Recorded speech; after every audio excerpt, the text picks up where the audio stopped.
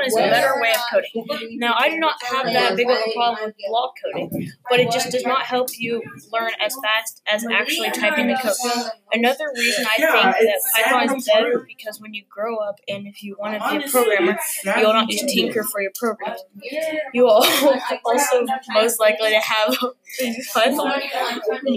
Python is simple and easy to learn, and I believe that we should use it as our main code instead of taking the shortcut of Tinker.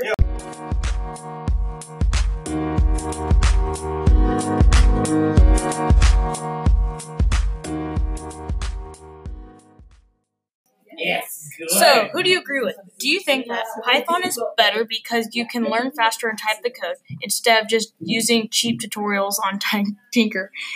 Or do you think that Python is not helpful and Tinker is the winning programming website? Thank you for spending a couple minutes of your precious life with the boys on a Friday on The Blurb.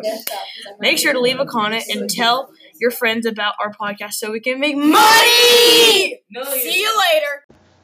So what do you think? Do you think that Idle is better than Text Wrangler because it has more functions? Or do you think that Text Wrangler beats Idle due to its simplicity?